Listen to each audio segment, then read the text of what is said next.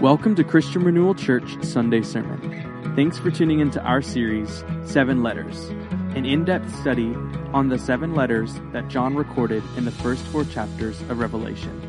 For more information about this sermon and other resources, please visit christianrenewalhhi.org. Father, we need your presence. Lord, maybe today more than ever, I'm aware of my weaknesses, my frailties. Lord, my gifting and intellect does nothing for nobody, God. Lord, if anything of eternal value happens in this room today, if any lives are changed, encouraged, impacted, it'll have to be because you come. Holy Spirit, move as your word is proclaimed. We believe this scripture to be fully inspired, fully inerrant.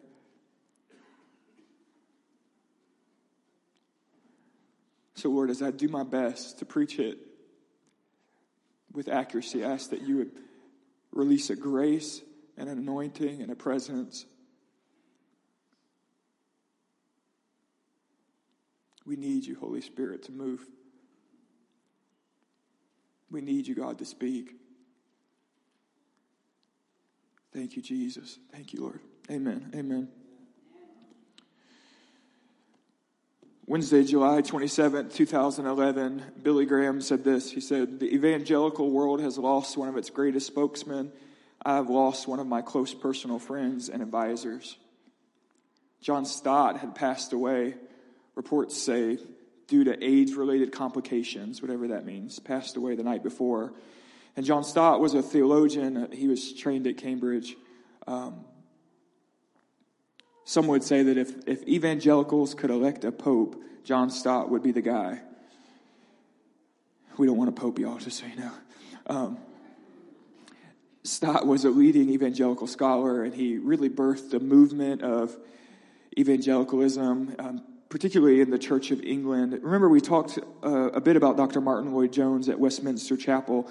Martin Lloyd-Jones was advocating that evangelicals exit their denominations if the denominations were not clinging to the inerrancy of Scripture and basically the core values of the evangelical movement. And Stott met him head to head and kind of argued back that evangelicals should stay within their denominations, stay plugged in, and become a catalyst for change where they were. And Stott really kind of won the day. A lot of evangelicals stayed in the Church of England and fought, and there still is a movement of people arguing for the inerrancy of Scripture and the truth of the gospel, that the gospel produces a born-again experience. Is not just a social movement, but it's a spiritual thing that happens to sinners. Dead people come alive as Jesus is proclaimed. And Dr. Jones, as we said before, was a brilliant man. So Stott went head-to-head with him. Later, Stott went head-to-head with Billy Graham over what's called the Lucerne Covenant. The Lucerne Covenant was a document compiled in Switzerland by evangelicals, and it was primarily about the way that the evangelical movement was going to do missions. The Lucerne Covenant is a document that is still used today by many movements. It's kind of the doctrinal statement. And it affirms the authority of Scripture. It says that Jesus alone is the sole means of salvation. It advocates for a strong emphasis on evangelism, the proclamation of the gospel. And the Lucerne Covenant had a paragraph on social justice or social action, meeting the needs of the poor, the sick, and the downtrodden. And that paragraph was largely under the influence of John Stott. And this is where Billy Graham and John Stott had a disagreement. Obviously, Billy Graham, the fiery evangelist, wanted to focus on evangelism and evangelism alone. And Stott believed that social action was a part of evangelism and that to reject it was to miss an important part of the gospel. Stott emphasized that Jesus healed the sick. Jesus said that anyone who gives a cup of cold water in my name gives it as unto me. Jesus said, when you visit prisoners, when you visit that prisoner, I receive that as if you visited me directly. Stott said we need to preach the gospel to the ends of the earth, but we also need to display the truths of the gospel through acts of social justice. Billy Graham said we need to just preach the gospel truth. Billy Graham said it would be easy to become another humanitarian organization that just got into feeding the hungry and never fed the spiritual needs of the hungry. And Billy Graham said there's a tension there. So after the Nicene Covenant was established, Graham stood up later at a later date in front of all the leaders, and Billy Graham said this: "What I counsel is that we stick strictly to evangelism and missions, while at the same time encouraging others to do the specialized work that God had commissioned the church to do." Stott knew that was a smack at his conviction, and that the church, that what Graham did was smack at his paragraph, at his conviction that the church should also care about feeding the hungry, relieving oppression. And Stott, frustrated, laid awake at night, frustrated with Billy Graham, fuming. You know how you do when you can't sleep and you get mad? I always try to just go to sleep, Caleb. So Stott decided in the middle of the night to act, and the next morning he stood up and said, "I will leave this committee if Graham's advice is followed. We must do all of the gospel." And the committee's response was they took John Stott and they took Peter Wagner, who was at the time teaching on missions at Fuller Theological Seminary.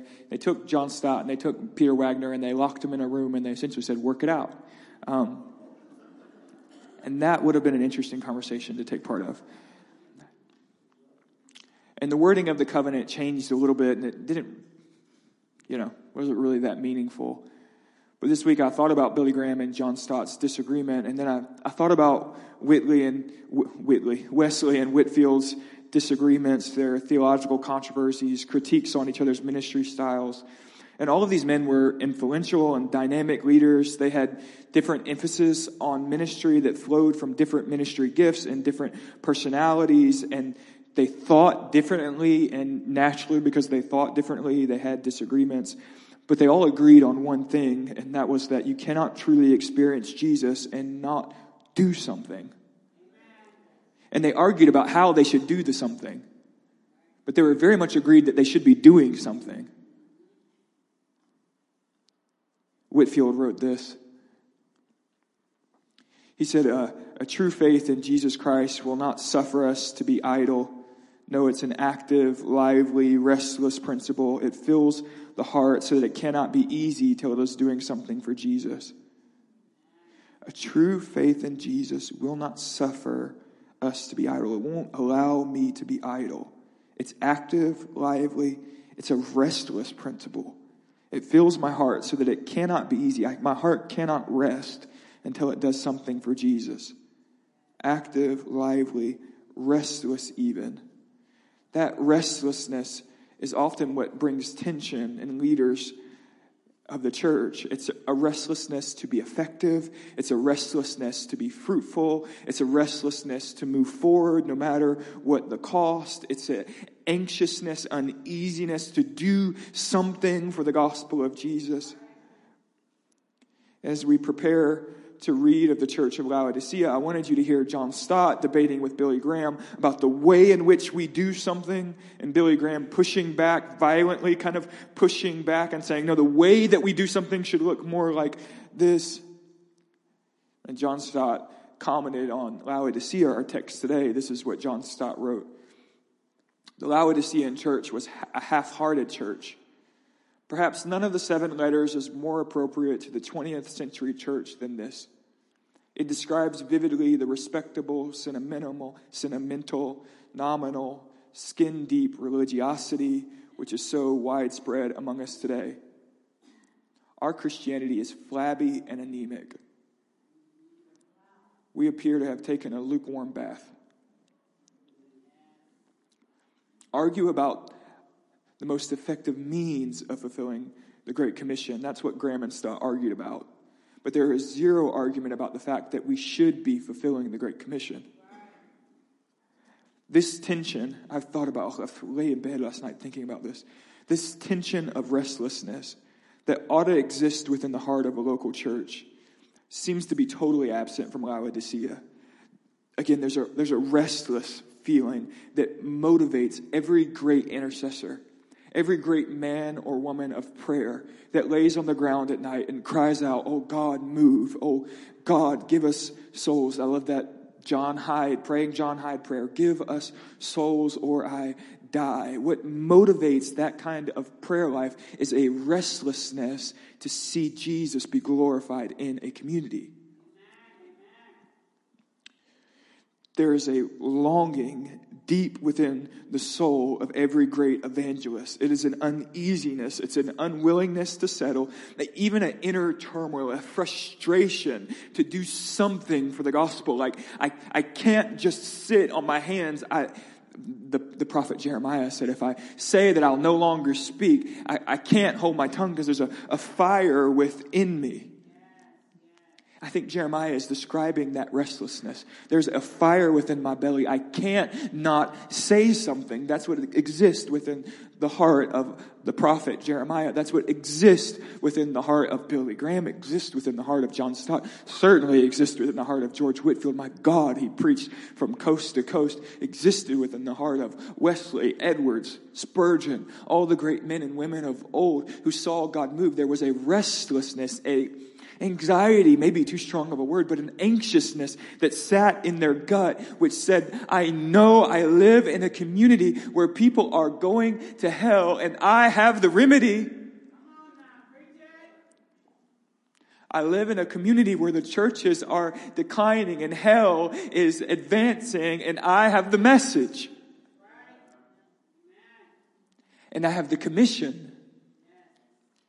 And Jesus says, I give you all authority. I have the authority to proclaim the gospel. Paul calls us ministers of reconciliation, ambassadors for Christ. And so I have the message. I have the commission. I have the authority to do something about it. It's on me to some extent. Of course, the Holy Ghost is going to move. Of course, the Holy Spirit is sovereign. Of course, God holds all things in his hand. But God has sovereignly chosen to use his church. That's me. And when a church loses that, the church has lost everything. And the church will quickly begin to decline, quickly begin to become stale, and the church will no longer be effective. And it's maybe one of the greatest frustrations in my own life and my own ministry is that I have this restlessness, and sometimes I get frustrated with myself and frustrated with where we are. Like, we could do more, and sometimes I find myself talking in the flesh when I should have held my tongue, and because there's this thing in me. It's frustrating. But maybe my greatest calling, maybe the reason the Lord brought me here to this island, to this church, maybe the greatest commission in this hour is that God wants us to feel that restlessness. I feel like it's the greatest commission in this hour for me to get us as a church to feel it again. To feel that anxious, we got to do something. We should be doing something. Why aren't we sharing the gospel? Why aren't we inviting people to a life-giving church community where discipleship is happening and young leaders and old leaders are being raised up? Why aren't we doing more outreach? Why aren't we? Those questions should plague you. I pray they plague you. And when you come to me and say, okay, Caleb, why aren't we doing more outreach? I'm going to look right back at you and say, because you're not leading it yet.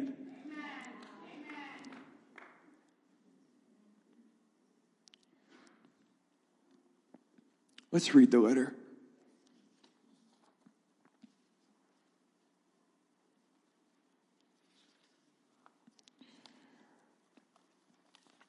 And to the angel of the church in Laodicea write, the words of the Amen and faithful and true witness, the beginning of God's creation.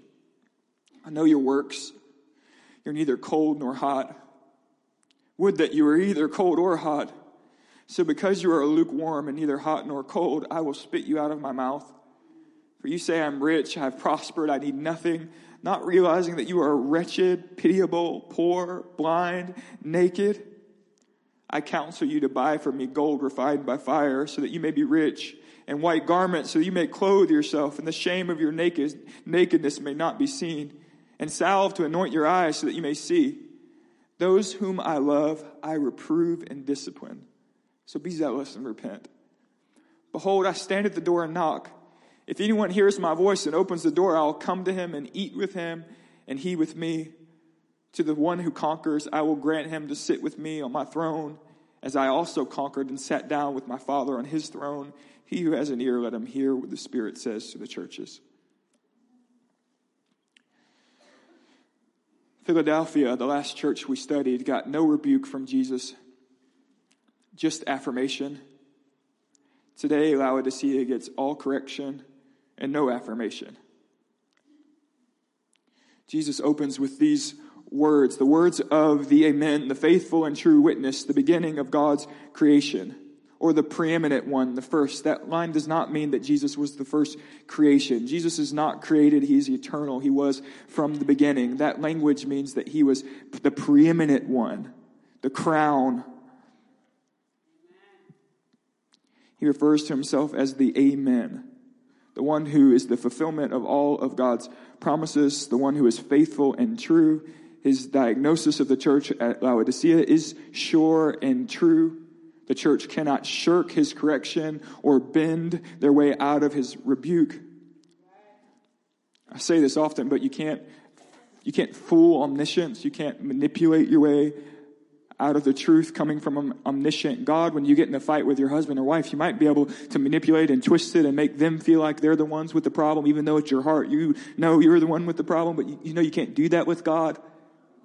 You can't manipulate omniscience. He sees perfectly, knows perfectly. And Jesus says that to Laodicea, I am the true. I am the Amen.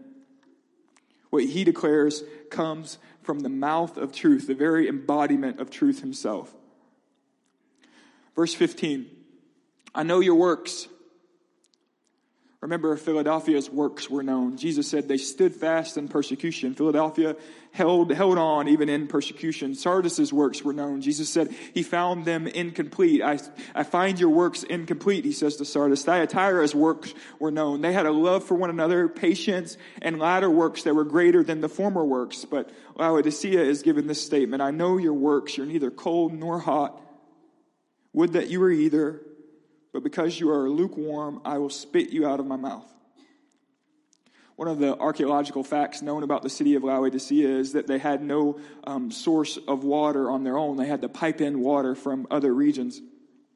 Archaeologists say that the pipes are still everywhere, that as they excavate, they find kind of aqueducts and pipes run into houses, and some of the pipes are so filled with sediment that water couldn't even go through anymore. Oftentimes lime deposit filling the pipe, and that tells the archaeologists that the water that they were piping in was dirty, it wasn't clean. Laodicea had no access to the cold water of the mountains or the hot water of the springs, but they piped in contaminated water that by the time it reached the individual in need was totally lukewarm. We know that physicians in this period used lukewarm water to induce vomiting. Our text says Jesus will spit them out. The Greek word is ameo. It literally means vomit. Jesus says, I will vomit you out. I will vomit you out of my mouth. And Jesus paints this picture. I came for a drink, but you were lukewarm. I came to be refreshed. I came to be restored. But what you brought me was lukewarm. And now I vomit you. I'll vomit you out of my mouth. Your works are neither hot nor cold. Your works are neither hot nor cold. Now at first we read this passage and we think of in our culture hot as being hot with passion and cold as being stale or indifferent. And we try to interpret this passage to mean that Jesus would rather us draw the line in the sand, and you might as well just be stale and indifferent rather if you're not going to be hot with passion. And that's not what the text is saying, and commentators largely agree that's not what the passage is communicating. We speak of being hot as good and cold as bad, but that wouldn't have been what the original audience read this to mean. And there's a principle when you interpret Scripture. It's a hermeneutical principle that means that the passage cannot mean to me what it did not mean to the original audience. Now that principle gets a little funky when you're dealing with prophetic passages that have dual purposes, but otherwise that principle stands, and it's a principle we should work to grip. So the passage, we can interpret the passage to mean something to our church that it didn't first mean to Laodicea. The way that we interpret this text should, to the best of our abilities, be the same way that Laodicea would have interpreted the text. They are the original audience. We try to hear it in the way that the original audience would have heard the text. And the original audience would not have heard cold water as a bad thing. Because when you're hot in the east in the sun, and ain't nobody got a refrigerator or ice cubes sitting around, cold water is a beautiful thing. Cold water is refreshing. brings restoration. Sometimes, like, I know the Sprite commercial says that Sprite's going to quench your thirst, but I'm telling you right now, don't do it, okay? Don't fall for that line.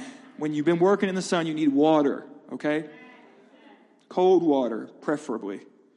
And hot water, we know from history that they used hot water for specialty drinks at parties. And obviously, think Greco-Roman world, hot water, the baths, they're using hot waters for baths. It's like healing for your body, for your muscles, for your joints. Hot water is a good thing, and cold water is a good thing. They both serve purposes. Hot water has a purpose. Cold water has a purpose. Lukewarm water has one purpose. It makes people throw up. Jesus is saying to the church at Laodicea, you have no purpose. You serve no purpose.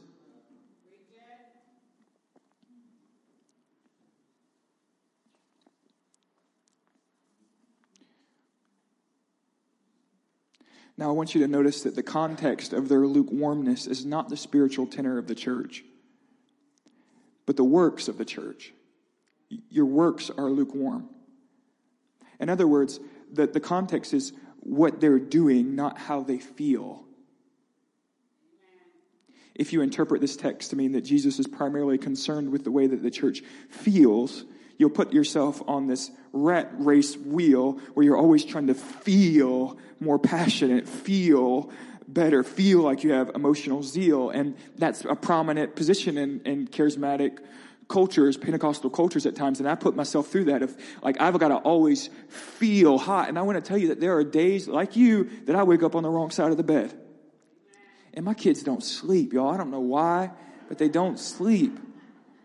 And there are days where I don't feel like getting up and worshiping. But this text is not about the way that I feel. It's about what I do. And so people, especially young people, ask me sometimes, Caleb, how do you stay hot? And what I try to say is that my hotness is not a feeling, it's a conviction. And I believe Jesus is worth like extravagant praise even on the days when I woke up on the wrong side of the bed. I believe that Jesus is worth extravagant generosity, giving to the poor, giving to the church, giving to mission, even on the days when I feel like spending that money and going out to eat. I believe Jesus is worth my faithfulness to share the gospel and lead my family well, even when I feel like taking a nap and laying down. Like my hotness is not a feeling, it's a conviction. And Jesus is not saying to the church, I don't like the way you feel. He's saying, I don't like the fact that you don't do anything. You guys hearing what I'm saying? Some days I feel cloudy. If you know me well, you know I don't like the winter at all. I hate the winter. It throws me off. It's hard to get out of bed. But my walk and commitment to Jesus is not dependent on the season. He's not talking about how they feel. He's talking about what they do. Your works, I know them, he says. They're lukewarm. You serve no kingdom purpose. Like lukewarm water, you are not beneficial. Again, hear me. Whitfield and Wesley are going to argue about the way that they do something, but they are not arguing about the fact that they should be doing something. Stott and Graham, should we just be focusing on clearly the proclamation of the gospel, or should we also be focusing on serving the poor, healing the sick? What should our focus be? But we should have a focus. And I think that, like, to feel out the larger context of this passage, that men like Stott and Graham have totally different giftings, callings, personality. Graham was this kind of fiery Southern preacher. He was an evangelist through and through. Stott was a theologian, okay? Cambridge trained. Of course they had different personalities and giftings, and churches are the same way. Churches are not cookie cutter little stamps. Like we all have to look exactly the same way. Different churches are going to have different emphasis and different seasons and different like passions. We got to do this in our region, and that's okay. That's what I think Jesus means when he says you're not hot and you're not cold. You're not fulfilling this kind of purpose that's healing and restorative, and you're not filling this kind of purpose. You don't have this passion. You don't have anything. And so it's not that every church has to function exactly the same way or have the same programs or the same ministries, but every church should carry a restlessness in their belly. and anxiousness to see their city won for Jesus. But Laodicea does nothing. They have no gospel vision, no kingdom purpose. Jesus says, I come to you for a drink, but you refresh me in no way. You're not helpful. You're not useful. And when you consider your life and your family's life, and you consider your church context and your local community context, you have to ask yourself this question from time to time. Am I useful to the kingdom of God? Am I serving a purpose for God's kingdom? Am I available to be used? What point, I say this to you often, at what point in my week am I doing something that serves a purpose to advance God's kingdom to the earth? I can't answer that question for you, nor would I want to answer that question for you, but it's something to be pondered. Checking the clock. That was the first thought of Jesus. You're lukewarm and I'll vomit you out. Next he says, you think you are rich. You think that you're prosperous and you have no need. But I say you're wretched, poor, blind, naked. Now again, remember Jesus is the Amen, the faithful and true. In our self-help culture, we talk a lot about your personal view of yourself, that you need to have a positive perspective of yourself. And I think there's probably something to that. But what matters more about your perspective of yourself is Jesus' perspective of yourself. What matters more about the church of Laodicea is what Jesus would say about Laodicea, not what their pastors or elders or leaders would say about the church, but what Jesus would say about the church.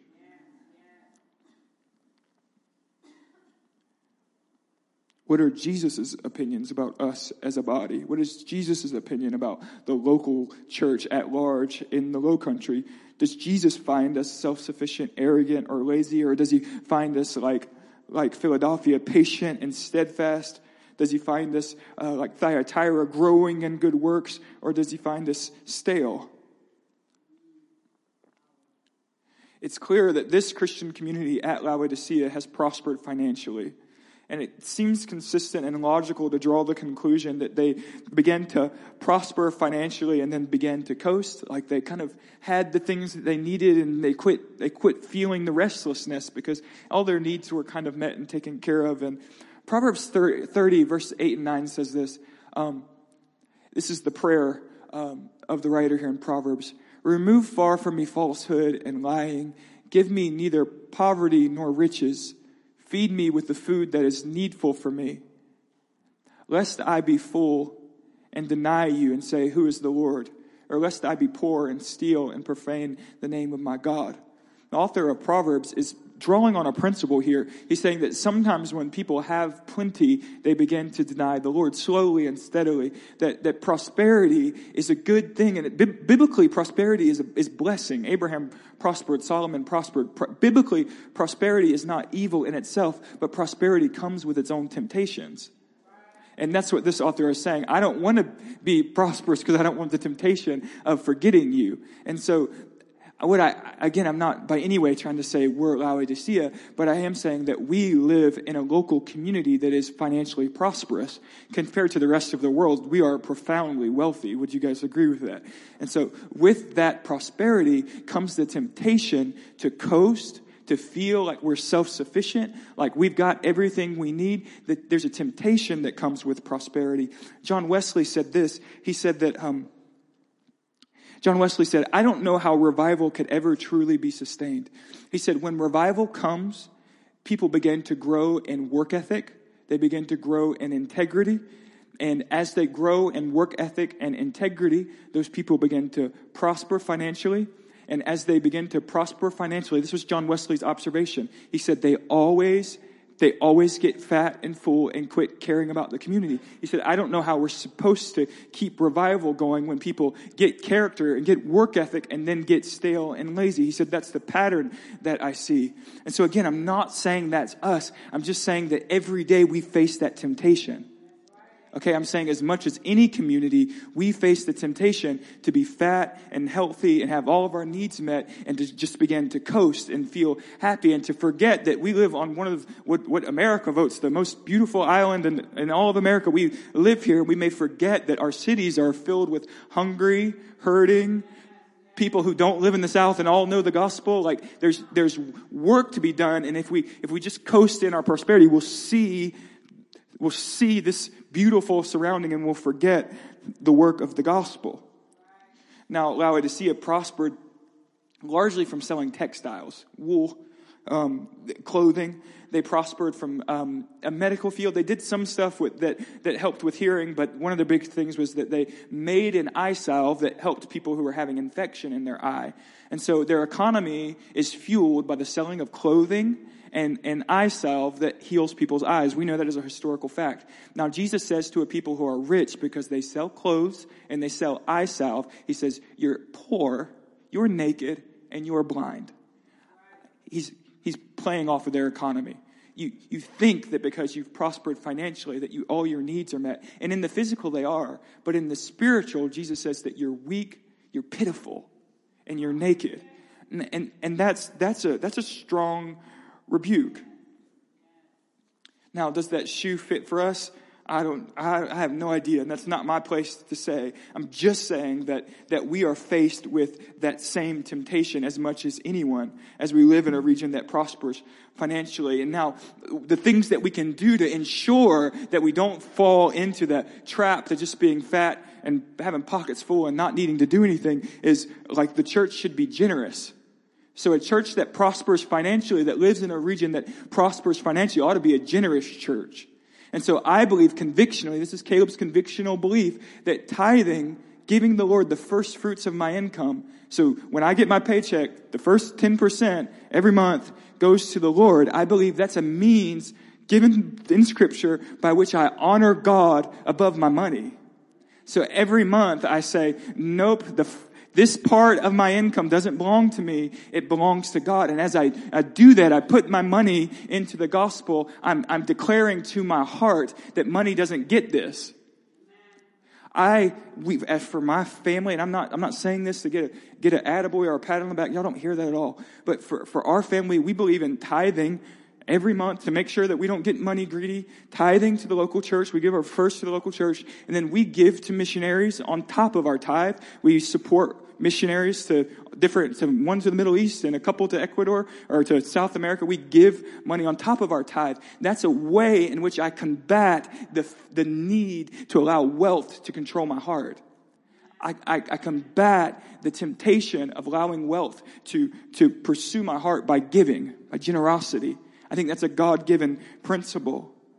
James says that the church, James was in Jerusalem when he wrote his epistle, that the church in Jerusalem, oftentimes when a wealthy man came in, they would tell the wealthy man, you sit on the front row. And when a poor man came in, they would tell the poor man, now you sit on the ground over here. And James said that the church needs to be very intentional not to show favoritism, that the church can't operate as the world operates. And what he was saying is that sometimes in communities that prosper financially, people begin to build their personal sense of identity and worth based upon their income or net worth. And so people who have more money have more clout in spiritual communities. And James says that's wrong. James says that God loves the poor, unsuccessful man with the same violent, passionate love as he loves the man with work ethic who has saved all of his life and worked hard for his money. God's love is the same for both. And James says it's wrong for the church to begin to value people based upon how much money they make. And so, again, we live in a community of people who are prosperous. And so we've got to be intentional to not fall for that system. We need to be intentional to serve the poor, to humble ourselves, to get low. I have to be intentional to, I'll tell you this, I was working at a ministry school in Colombia, and one of the things the ministry school does that drove me nuts was every year all of the students and the staff would go work what's called a fundraiser. And so they would go work an event like for Microsoft or one of these companies. And the reason that they worked the fundraiser was that all the money that was made helped to lower everybody's tuition, okay? And so once a year, I would have to go to an event. When I was younger, it was like I had to clean the toilets with a brush. And so like, say that you worked for, what's the skin company that people sell the skin? What, they sell the skin, you know, the skin. No, not Mary Kay, but whatever. Everyone's naming them all. I didn't hear it. I don't know that I would know it if I even heard it. But it was like Avon, like so one of these Avon conferences, say that you're an Avon lady, you go to the conference and you go to check in and there's some kids standing in a shirt checking you in and taking the trash out. Like that would be us. That would, once a year we would do that to help lower the money for the school. And it drove me nuts because I would go to work these events and all these little conference managers would talk to me like I was stupid all day long. And I want to say, I'm not stupid. Okay? I'm not stupid. And I told my boss, the director of the school, we were both working. I said, I hate these conferences because I hate being talked to like I'm dumb all the time. And my boss, who's the director of the school, said, I love these conferences. I loved being talked to like I'm dumb. I love being a peon once a year because it reminds me that I need to humble myself. And I said, and you are spiritual and I am arrogant. But that was a place in my heart where I was like, the other problem was that my boss was like in his 40s and I look like one of the kids. And so I was like in my 20s. So of course they thought I was one of the kids, or the students. But there's something to that. There's something to needing to combat what the world says, that those who have the greatest network are the most important in the church, that everyone stands equally at the foot of the cross, right? Like your success or your unsuccess, if you were a great sports star or whatever, you built your own business and did incredible, that's beautiful. But we all sin, we all fall short of the glory of God. At the end of the day, our hearts are wicked before Jesus. And the only thing that earns me favor before God is the shed blood of Jesus on the cross of Calvary. That blood changed everything. And so that blood is what identifies within this local church community value, not net worth. Or, do you guys hear what I'm saying? Laodicea lost that. Laodicea began to coast. Laodicea lost those gospel principles. And when we live in a community that does prosper, we're going to have to be intentional to be generous. We're going to have to be intentional to humble ourselves. We're going to have to be intentional every now and then to pick up a toilet brush and scrub the toilet, even no matter our standing, because the kingdom of God is topsy-turvy. You hear what I'm saying? The greatest in the kingdom of God are the ones who get the lowest. So you're not great in the kingdom of God because you run a really successful business. You're great in the kingdom of God because you serve and love people well. And that's going to matter in our future. That's going to matter in our local church context. We're going to have to be intentional about that.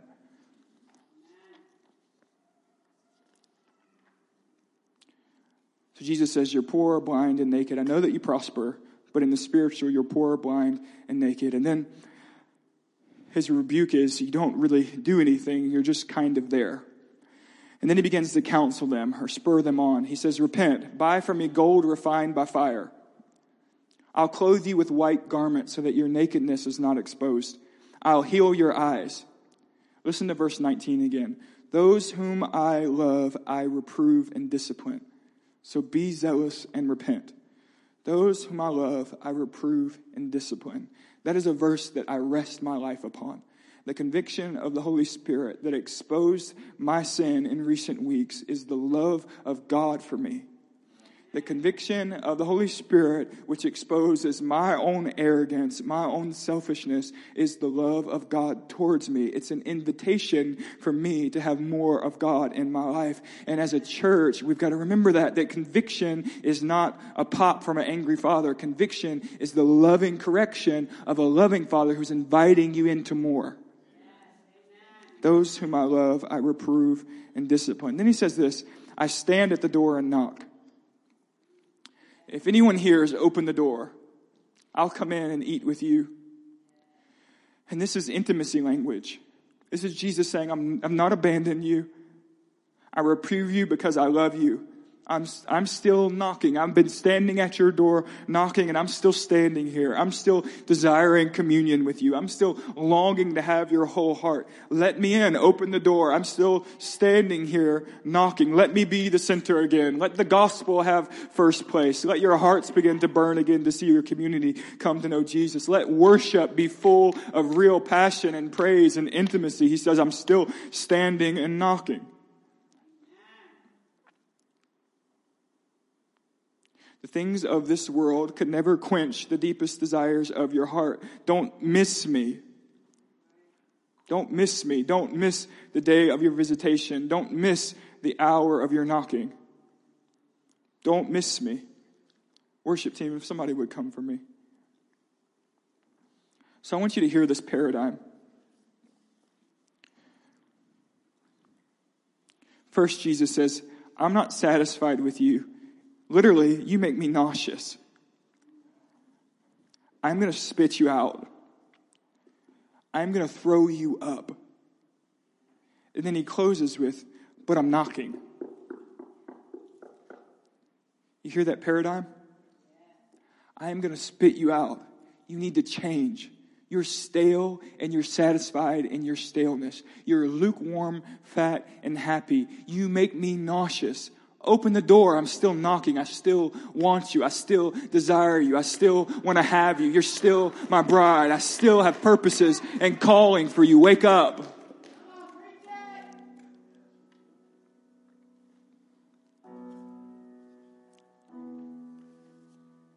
I rebuke you because I love you. Jesus says, this is my knocking. This is me asking that you let me in. And as I lay on bed at night and meditate on this text, I'm asking, Jesus, if you're knocking at the door, how do I open the door? I need to open the door. How do we open the door? And it's clear from the text as I meditated on that the believer opens the door through repentance. That's what he's asking of them. And it's here that Leonard Ravenhill in his classic Why Revival Tarries says that the depth of the repentance of the church will determine the height of the revival of the church. You can have as much of God as you like, but walking with him intimately requires allowing him to lead you into paths of righteousness for his name's sake. God is going in a direction, he's leading in paths of righteousness. He's walking somewhere, and if you're going to walk with him, you'll have to allow him to lead you to paths of righteousness. Luther in his thesis said that all of the Christian life is repentance. Repentance is healthy.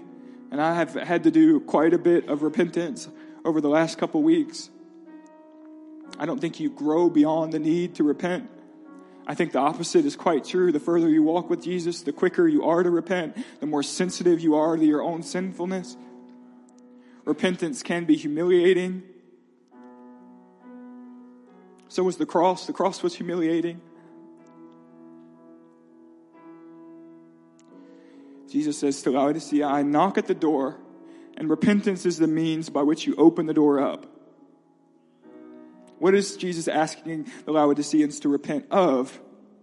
He's not asking the Laodiceans to repent of having emotional ups and downs. He's not asking them to repent of being a human being and having good days and bad days. He's asking them to repent of their lack of restlessness within their spirits to see the gospel of Jesus proclaimed in their community, to fulfill their call. There is no lack. There's a lack of tension within their midst. There's a lack of controversy amongst believers about how they should move forward because nobody even cares about moving forward. Oftentimes in churches, there's healthy tension as leaders begin to discuss the future, what we should be doing, what we shouldn't be doing. And it's Stott and Graham having a conflict about the way that the church should move forward. But in Laodicea, nobody even cares if they move forward. They have no healthy tension. They don't have the fire that's in Jeremiah's belly. They lack uneasiness. They lack gospel vision and passion. And so as we close these series, if you would go ahead and stand to your feet, I in no way, y'all hear me, I'm in no way saying that we are a Laodicean church. I'm not saying that we are a Sardis church. I'm in no way bringing condemnation this morning. I'm just doing my best to draw out of the text what Jesus said to Laodicea. But in response to this passage where Jesus says to Laodicea, I knock and you need to repent, I want to just, for the last time in this series, I feel like we did this all series, I just want to open us up. The altars are open. Altar workers, y'all can get in place if you want. I just want to open us up for a moment just to repent and just to, if there's anything in your heart where you know, as I've spoken, that God was touching it and saying, I want this, I want to, just for a moment, just open up a space where you can get in the altar. You can sit in your seat. You can stand where you're standing, but just begin to repent. Thank you for listening to this Sunday sermon. Subscribe to our podcast for new messages weekly. Visit ChristianRenewalHHI.org for more resources. We hope you have a blessed week.